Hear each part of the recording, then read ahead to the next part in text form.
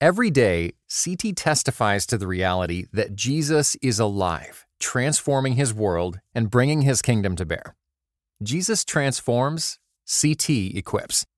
Make a gift to our nonprofit ministry with a gift of $20 to provide 150 more people with redemptive storytelling, global perspective, and thoughtful podcasts. Give now at morecT.com/equip. The Wolf of Wall Street. Yes. You created an internet buzz a little bit with that. Yeah. Well, I love Martin Scorsese, so I went to see The Wolf of Wall Street. That trailer just looked like Leo DiCaprio finally having fun in a movie, which The Revenant should be proof enough that he just drags himself through unpleasant experiences to get an Oscar. Alissa Wilkinson is a film critic. Her writings appeared in Books and Culture, Rolling Stone, the LA Review of Books, and more. She currently writes for Vox.com, but prior to that, she was the resident film critic at Christianity Today, where she wrote the review for this film. Wolf of Wall Street looked fun, so I went and saw it. I still maintain strongly that it's a great movie. It's full of totally over-the-top content, although the Wall Street people I know from that era say it is not over-the-top enough. It's based on a memoir by its main character, but the movie makes fun of him throughout the whole movie. And if you don't get that, then you gotta look real hard at your own heart, I think. But yeah, I mean, I reviewed it positively, and then I gave a very, very, very, very long content advisory. Still the longest one I've ever done. I think it's 4 paragraphs long. And I was like, please don't think that I'm telling you to go see this movie, but you should definitely know about the movie and know what's great about it. Certain readers appreciated that, and other readers did not appreciate that. And one woman didn't read the review, but saw my rating and took her children, which is my goodness. Very unfortunate. Now first he sings, and then he goes. And what it means, it's hard to know.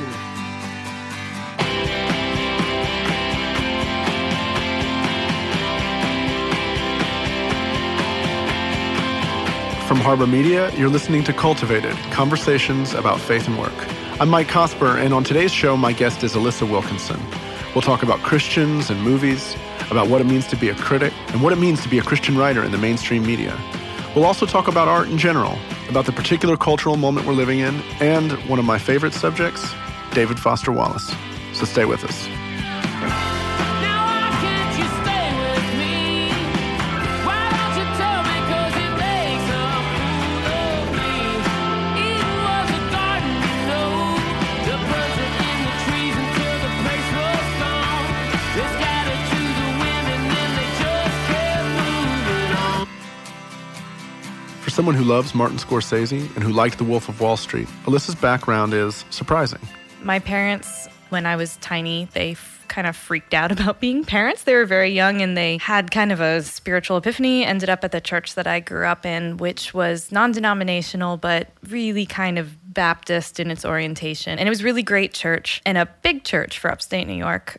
So like 1,200 constitutes a big church up there. And I really grew up there, very tightly tied to the church. And then I went to the school there, and then in the 6th grade, I started being homeschooled.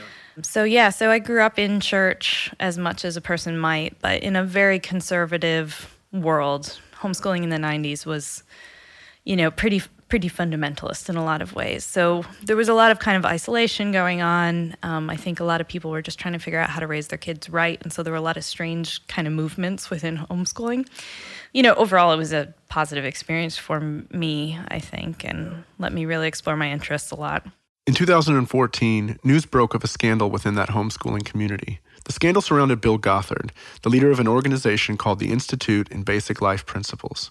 At least 18 people have now joined a lawsuit accusing Gothard of sexual, physical, and emotional abuse. Around the time the scandal broke, Alissa wrote an essay about her own experience with Gothard's Institute. She was drawn to it. The attraction to the Gothard world was partly that several of my friends were part of sort of the kit and caboodle, the homeschool group, all the seminars and the whole package.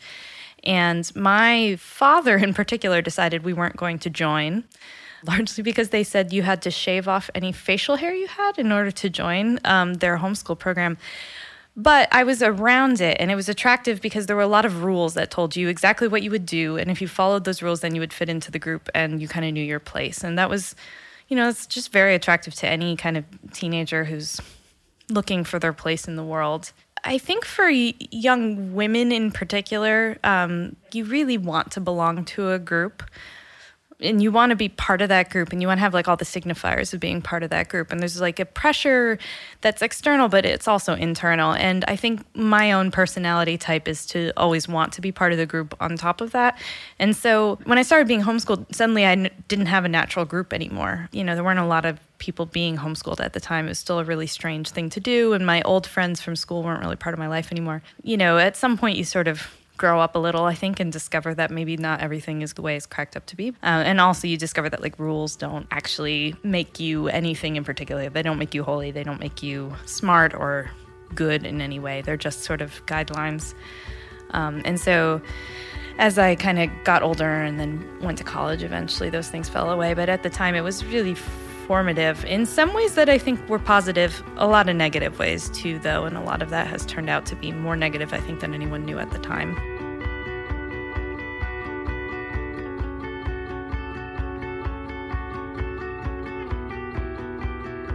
Was there, I'm curious, you comment you made sort of about how your faith changed as over those years.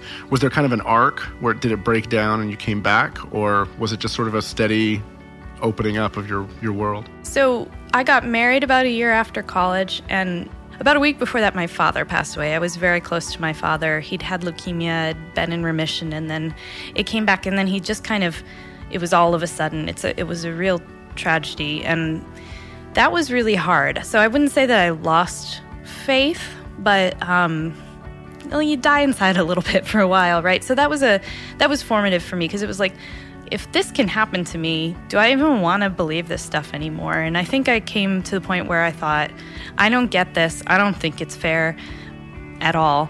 But I also think that I don't understand how to make sense of the world without the truths of the Bible. So a lot of the extra stuff fell away. A lot of things just don't seem very important. And then at the same time, I was part of small church plants in New York City where the things that we used to fight over in church when I was a kid aren't even issues, because you are fighting for survival as a church. I mean, we're renting space and we're just trying to stay alive. The first church I went to has since closed its doors, which happens pretty routinely in New York because of lack of money. And so I think a lot of the things that used to sort of feel like trappings of kind of church and Christianity, they fell away. Even some fights over theology just started to seem like sort of luxuries for people who had time on their hands, and there's like work to be done. And so I started to see the world through that lens, and then also I started to spend a lot of time with artists, a lot of time thinking about art and being around art and thinking about the world in a different way because of that. So I don't know that I can paint really a picture or draw a trajectory in there, but I know all those things were kind of stirring in my mind. And then once I started teaching and interacting with Christian college students all the time, you know, a lot of questions come to the fore that you just never thought you had to think about, right? And that seems to be important at the end of the day for me. Can I talk to them about their faith? And what does that mean for me?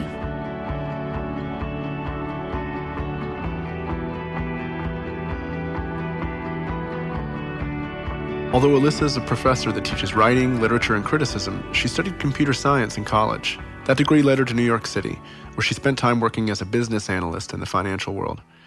She ended up getting a master's degree at New York University and then a master's of fine arts at Seattle Pacific University. During that time, she edited a magazine, did some freelance writing, and worked for the International Arts Movement, which is run by the artist Makoto Fujimura.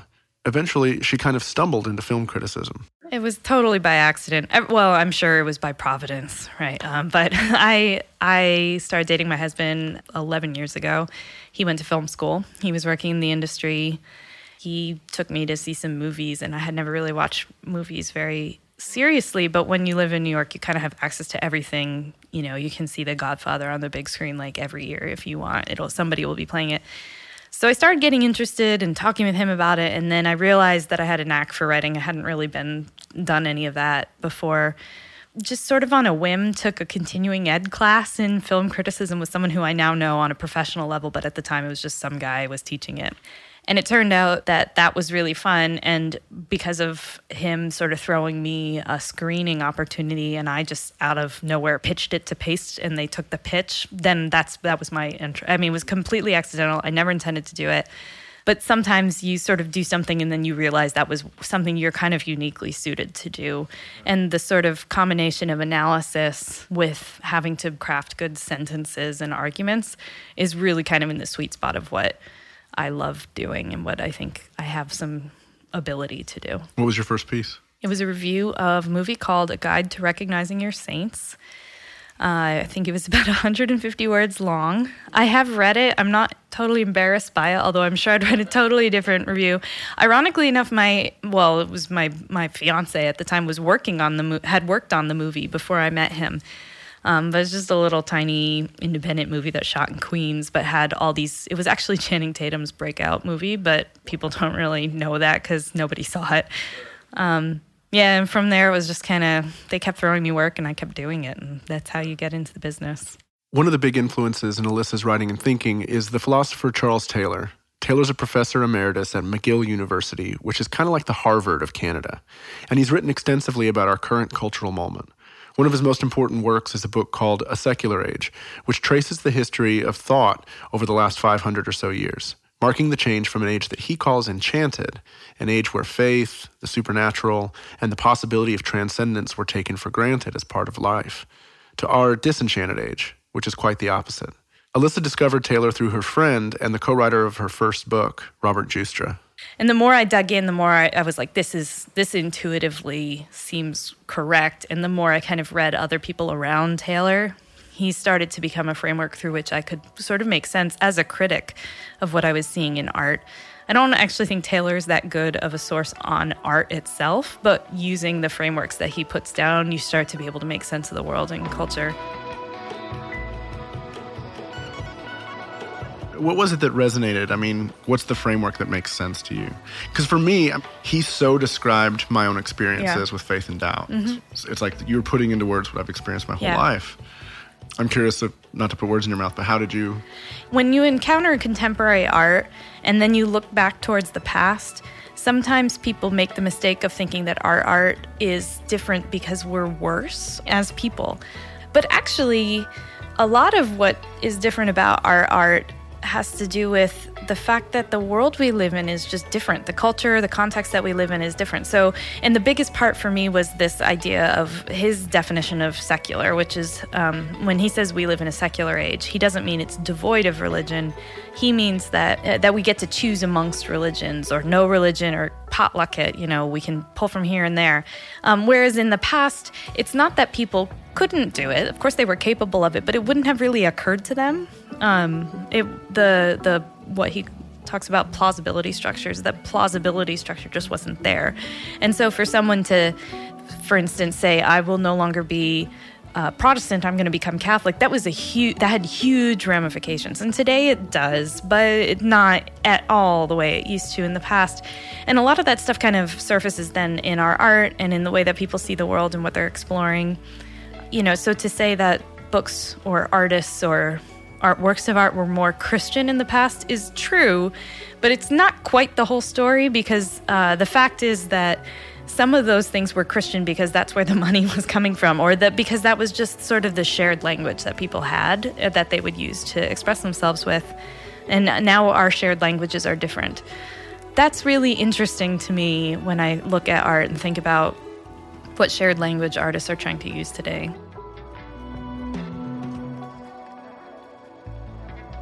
It's like the old days, there was an orientation around something external, and with this, he talks about authenticity as such a thing, and so it's oriented internally, and that's probably the biggest. It's a huge shift, yeah, and it's a huge shift also in the way that we see, like, where meaning comes from. Does meaning come from sources outside of ourselves, or does it come from within ourselves? And so much of art today is about looking within yourself and then expressing that thing.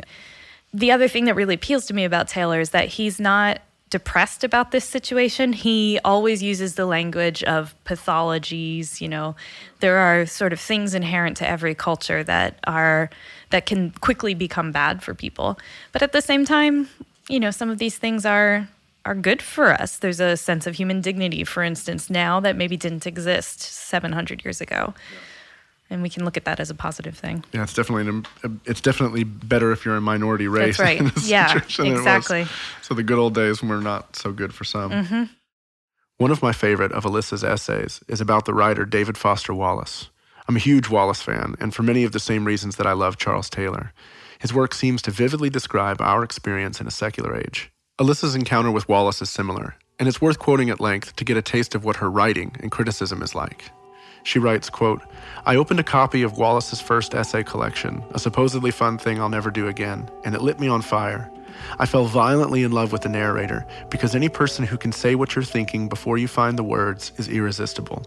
He wrote long, beautiful, tumbly sentences and invented adjectives like methamphetaminic, and made me laugh until I hiccuped at inappropriate jokes. Then he turned around and said something about what it was like to be a person, and I'd forget to breathe for a while.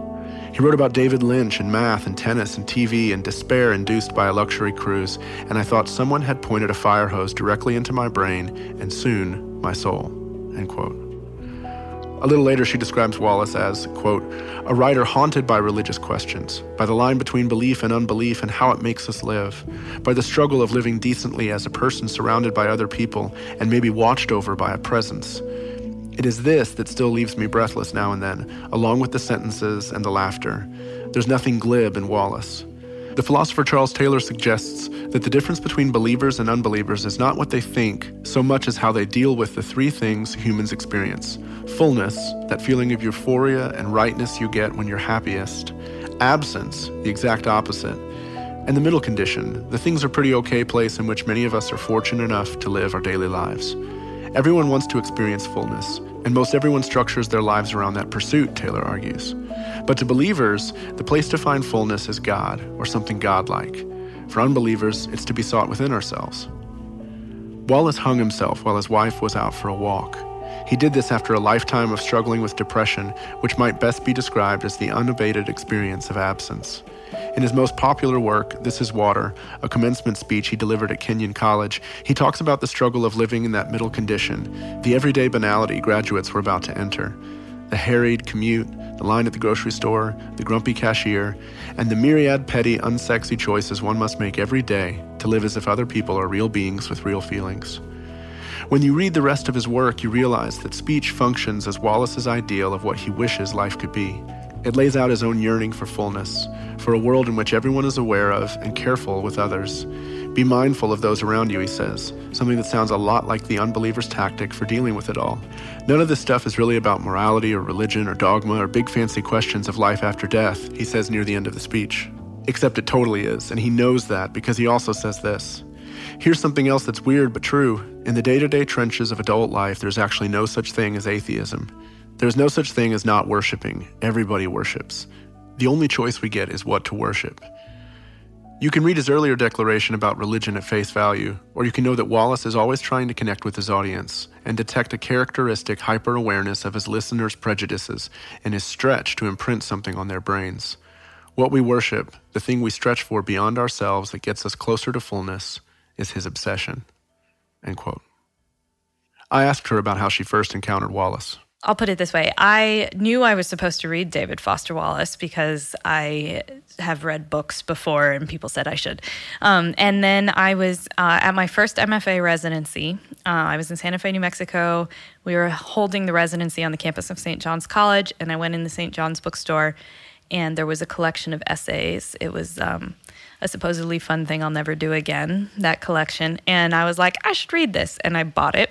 And I started reading it. And the first essay I read in it was the title essay, which is, of course, the really famous cruise ship essay, which is like kind of one of the most religious pieces of writing I've ever read. It's an essay about how things that promise us unlimited luxury and pleasure really shape us to be unsatisfied with anything else. And that's his explicit conclusion at the end. He's not even burying it. He just says that outright. But it's also screamingly funny. It's one of the funniest pieces of writing I've ever read. And so the more of him I read, the more I was like, who was this guy?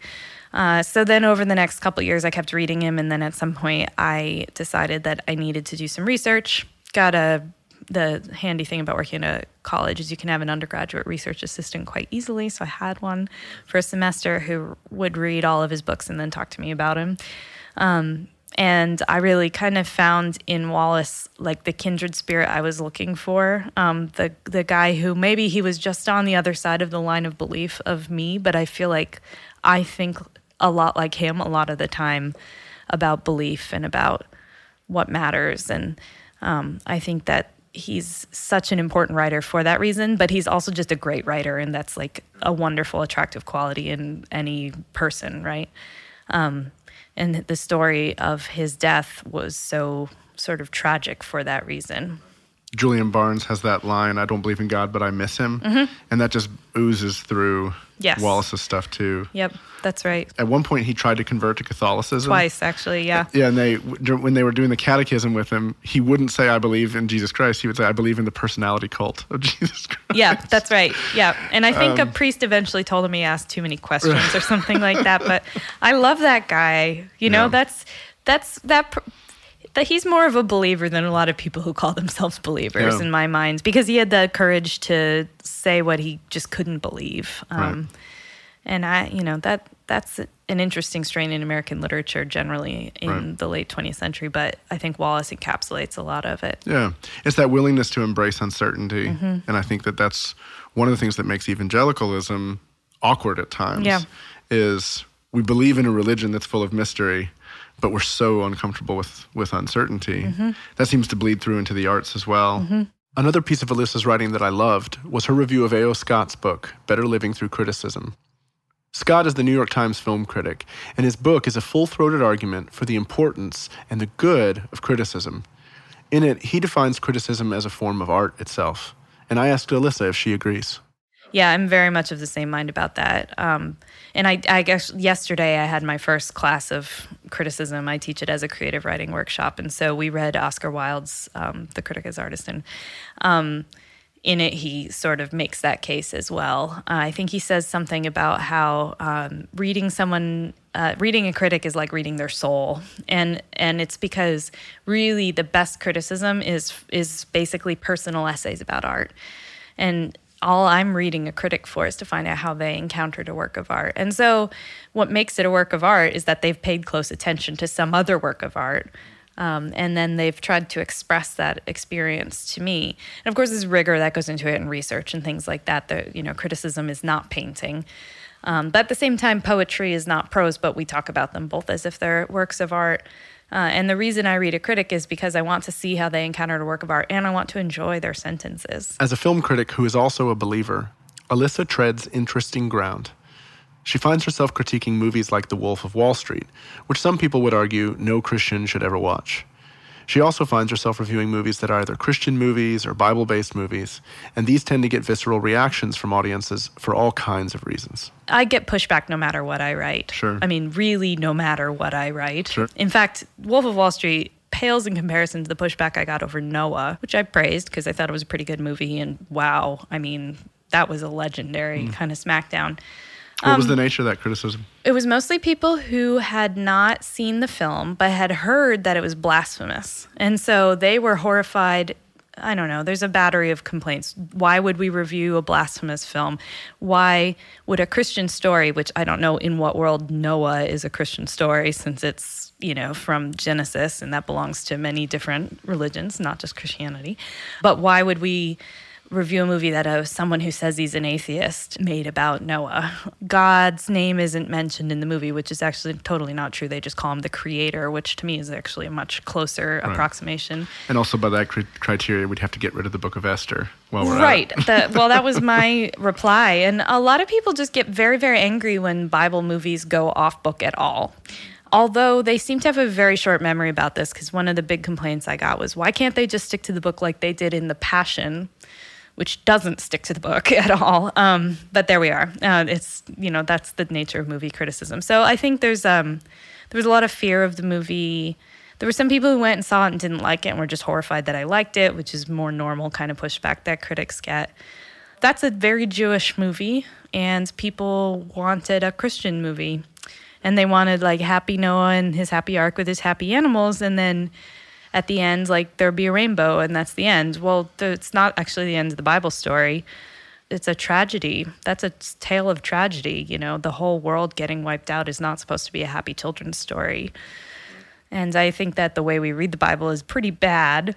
And the way that we read a movie is bad, and then you put those two together and it's just explosive. This is a broad question, but what is it that you think that evangelical Christians don't get about, let's just stick with movies as a cultural artifact? Because that kind of reaction's constant. I mean, I've never thought of myself as writing film criticism. I don't, because I agree with you, it's an art. So every time I write about movies, I'm thinking anthropology and why is this story getting told? But even at that, every time I've written on anything, same with you, anything gets crazy reactions. I mean, I wrote something where I mentioned the Avengers movie in it. And again, just the reaction, it was just crazy. Yeah. So I'm curious, first off, what do you think that vitriol is about? And if you could sort of have an audience, a captive audience, put all the trolls in a room at once, and they've agreed, we're going to listen. We're teachable today. They've been given a teachable pill. What are you going to say? I mean, there's just so many. Some of it depends on the movie. So, like, for instance, when it comes to Bible-based movies, I think that some Christians, especially evangelicals, but not just evangelicals, conservative Catholics often have the same kind of reactions. They react to them the same way that fanboys do to whatever comic book movie came out, right? So in some ways, we act about the Bible as if it's a book that we're fans of and we want to like protect our experience of the story. So, you know, all the kerfuffle over Ghostbusters with all the women, which I thought was like a fun, fine movie, and Ghostbusters was never amazing to begin with. But that is very similar in a lot of ways to people who say, like, don't destroy my perception of what this Bible story is about, and don't you dare interpret it a way that's different from what I think it is. So that's one side of it. Then there's sort of the mentioning of the Avengers or whatever, which is just a fear of the unknown, I guess, in art, or of anything. I mean, really, art makes us have emotional reactions. That's the point of art. That's the register in which it works on us. You know, you don't have an intellectual reaction to art as viscerally as you do an emotional reaction, and we're skeptical about emotional reactions. We're afraid of them. We're not sure kind of where the lines are, maybe, or we think there should be lines where there aren't lines. That causes problems. We also tend to think commercially about art. And you can see this in the way we consume art, like within the church, made for us, right? We purchase the CD, or we go to a church based on whether or not we like the music, as if we're consumers. And we think about movies always the same way because we pay to see them. And I think that we are doing filmmakers a huge disservice because they're not just making, well, some of them are, but in general, they're not just making a commercial product. And maybe it's not for you that they're making it, right? But we want everything to be for us. Like, I bought it, I want it to be for me. Or you made a thing, if I don't like it, I want to invalidate it because I didn't like it. Whereas, like, maybe it's just not your flavor, you know, or maybe it's just not your world that you don't need to be involved in. And so that's part of it. And then I think we're not really willing to name our fear. Like, what is it that we're actually afraid of? Like, if you were to watch this, what are you afraid would happen? And people talk in vagaries about that. Oh, I'm afraid, like, my mind would be polluted. And I want to know, like, what do you mean by that? What do you actually mean by that? We have very vague, strange metaphors about this. We don't have any sense of whether or not there's danger and goodness in those things. And I think this is very funny because a lot of the things we consider canonical, like the Chronicles of Narnia, for instance, right there, they're actually quite dangerous books, you know, but we give them to children and we just figure it'll be fine because it's about Jesus or something, or because C.S. Lewis wrote them. On the other hand, like, a lot of what passes for Christian media, I think, is very deeply dangerous, and we just kind of let it go because, you know, it was made by Christians. Yeah, unpack that a little bit for me. What's dangerous about it? Well, God's Not Dead, for instance, as a film or as a franchise, as it's becoming, the God's Not Dead cinematic universe. In that cinematic universe, atheists are hateful, always. Christians are not, always. And, you know, in the first film, spoiler alert, they literally kill the antagonist at the end of the film. It's like a revenge fantasy, right? These are films that are political and not big P, but little p, about our team winning and the other team losing. And I think that shapes our imaginations in really dangerous ways. Even if sometimes it's true, even if we're persecuted, like you don't see the early Christians like going out there and fantasizing about like rising up against the people who are putting them in the arena. They're loving them. And I don't see those kinds of dangerous stories that might actually confront us and challenge us being told in Christian media so much. And this isn't true for every Christian movie that's been out there. But on the other hand, there's a lot that are just completely banal and like they're blancmange. They're like nothing, right. It's like pudding. And it's the Amish fiction version of Christian movies. And then what that teaches us to want is bland entertainment that won't challenge us in any way. And then if I were to say to you, well, why don't you watch this movie and it's not in English? Well, I just want to sit back and relax at the end of the day, right? So we have very weak junk food palates about art and entertainment that is turning us into people who are unable to engage with the important things in our culture. Yeah. What do you hope is for your voice as an influence, how do you hope to shape the way Christians are looking at art in the years to come? Like, how would you like to look back and go, mission accomplished? How are things different? I would love to see, especially young Christians who sort of sense that just because something is branded as Christian, they might not have to like it or even feel as if there's something wrong with it, that they can have the courage to say, I don't like it and here's why, and actually have a good reason for that. That's the work of criticism. I think that's important. And I think also to sort of show them the riches that are out there in culture from religious and non-religious filmmakers alike. And then on the other side, and I actually feel like this is often a lot more successful, I would just love to be always a reasonable voice in culture who's informed by Christian belief, that some things are good and some things are not good, but that is just sort of in the mainstream. I mean, so much of Christian criticism has not really been criticism at all, but has been people just like yelling about swear words.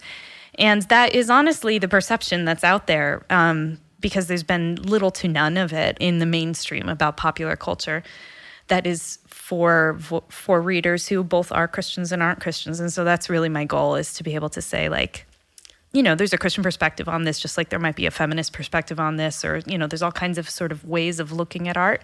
And the Christian perspective has things to say to us that everyone ought to listen to and think about, even if you ultimately disagree with it. There's a huge hunger for that. People are really interested in this. I've never really had any problems or people saying, oh, you just said that because you're a Christian. And in general, I think that leads into a better way of looking at art. And so that's a service, I hope, to people more broadly. And it's funny because I feel like a lot of people are like shocked. They're like, oh, how did you sneak in? Like as if I did something sneaky. And like all I did was contact an editor and say like, hey, I write for Christianity Today. What if I wrote this essay? And they're like, great. So I think there's a lot of space that people just assume they won't be accepted. And, we can take courage. I mean, we're not insane. Yeah. And nobody actually thinks that either. Well, and the other thing that you did is you worked really hard on your craft. Well, I can pump the SPU MFA. That was a hugely formative experience. I had thought I was good going in, and I just had no idea. So I had a lot to learn. I was already a professor, and I was almost embarrassed by how much I had to learn. And I'm still learning every single day.